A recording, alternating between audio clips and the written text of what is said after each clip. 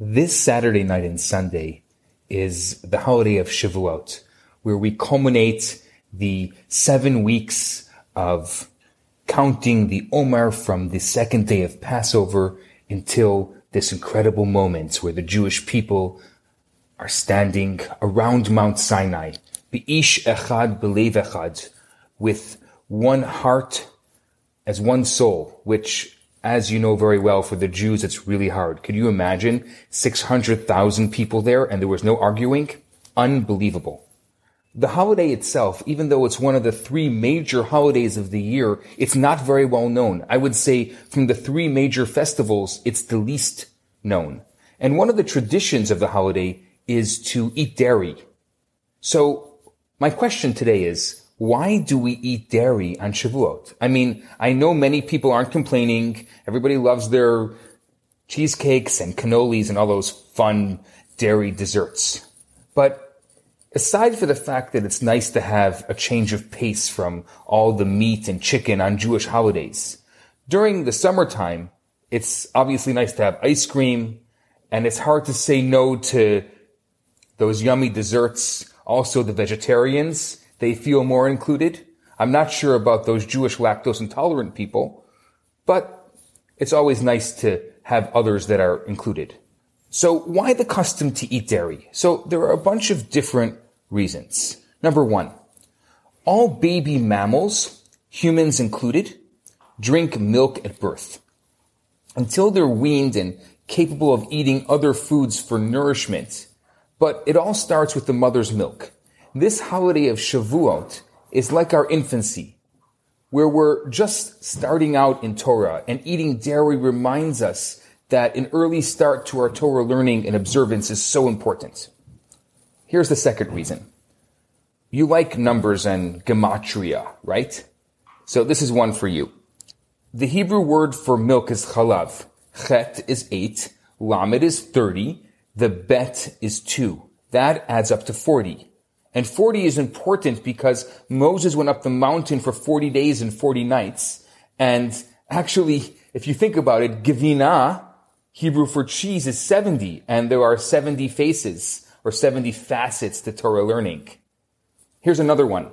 The Jews got the laws of kosher and starting to deal with kosher, the slaughtering and the salting of the meat and having the right kosherized utensils was too complicated for the holiday underway. So milk preparation is much simpler from a kosher perspective. Dairy can often be eaten without being cooked, for example. So it was easier from a kosher standpoint on that first Shavuot to eat dairy, and it became a tradition thereafter. Here's another one. If you're into languages and puns and that kind of thing, you might appreciate this one. Har Gav Nunim was another name for Sinai, and it sounds similar to Gevina. So the Hebrew word for cheese. So the key ingredient in pizza or ziti or lasagna or blintzes or so many other dairy foods. How about this? The shape of some Shavuot dairy foods can have a significance as well. Think of a blintz, a wrapped food that contains a delicious cheese mix within, like when the Torah scroll wrapped in a cover, or the layers of a good lasagna represent the multiple layers within the Torah learning, the surface explanations and deeper and even deeper layers of meanings.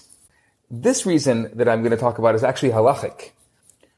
We eat 2 meals on Shavuot, 1 meat and 1 dairy, to symbolize the written and the oral Torah.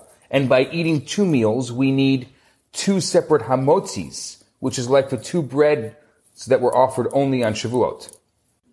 Or how about this one? Most proteins need some kind of heat preparation so they're edible. Meat or chicken has to be cooked or baked or broiled or grilled or fried. The same with fish, at least before the advent of sushi, that is. But milk is different. Milk products are edible without heat preparation.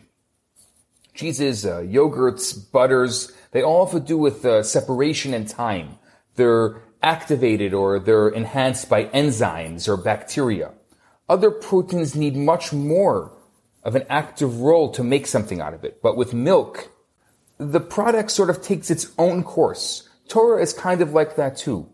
If we're open to the words of Torah, if we give it time and the right conditions, we can just let it work its magic. It'll transform within us. Things happen when we let things we learn blossom and develop more fully.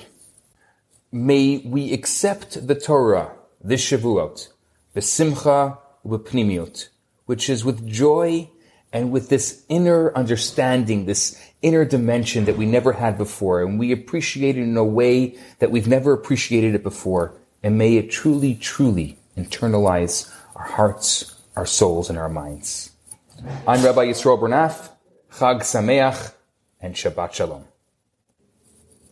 Hi, Rabbi Bernath here. I have some great news for you. My popular 4-week course, Kabbalah for Everyone, is available right now for free for the next 50 people who download it. All you have to do is go to www.theloverabbi.com, scroll to the bottom of the page, and you're going to see the download button right there.